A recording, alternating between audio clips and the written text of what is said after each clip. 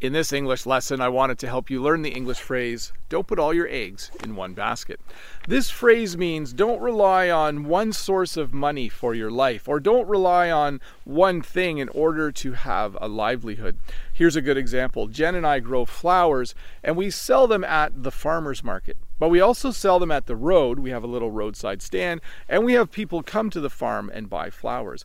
We have multiple different ways to sell our flowers because we don't want to put all our eggs in one basket. We don't want to rely on just the farmer's market in order to make money. So we have diversified the amount of places from which we get money when we sell our flowers. So when you say don't put all your eggs in one basket, it means don't rely on one place for a source of income or for something else that you need. The second phrase I wanted to teach you today is the phrase a nest egg. A nest egg is simply an amount of money that you've put away.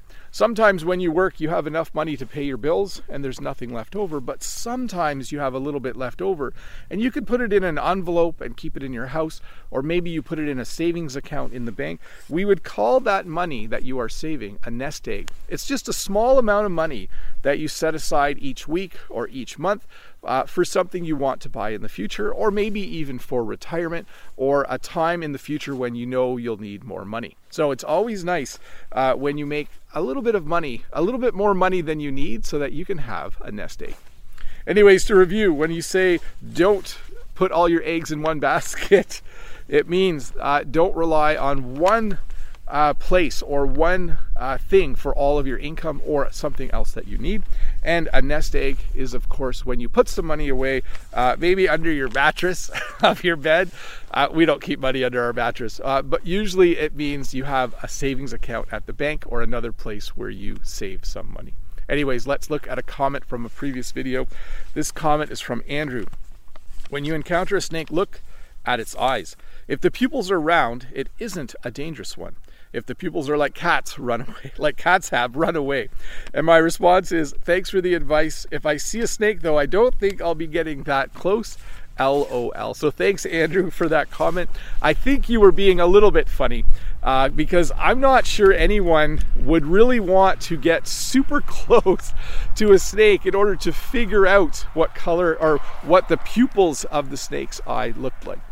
Anyways, I'm just going for a little walk. There's two things I wanted to mention today. I think in my lesson last Friday on my other channel, I mentioned the word intense. We are having some intense sunlight here today. When you say something is intense, it means it's very, very bright. The sun is definitely very intense today. And we also had a bit of a windstorm. You'll notice over here, I was planning to cut this dead tree down anyways, but you'll notice that the wind kind of took care of that for me. Let me get my shadow out of the way. You'll see that this tree, which was dead, decided to fall over. We are slowly preparing for winter here. We are very happy that before the windstorm came, we took down the basketball net. Let me get in the shade here. We took down the basketball net. We still need to put it into the shed because we knew that when the storm came that it would probably knock it over. And then one other fun thing, we had the power was actually out for 6 hours this past Saturday. So that was kind of fun. We lit some candles, we played some games with the kids, and then we were all happy when it came back on again. Anyways, see you in a couple days with another short English lesson. Bye. Hi, Bob the Canadian here. Thank you for listening to this English podcast lesson.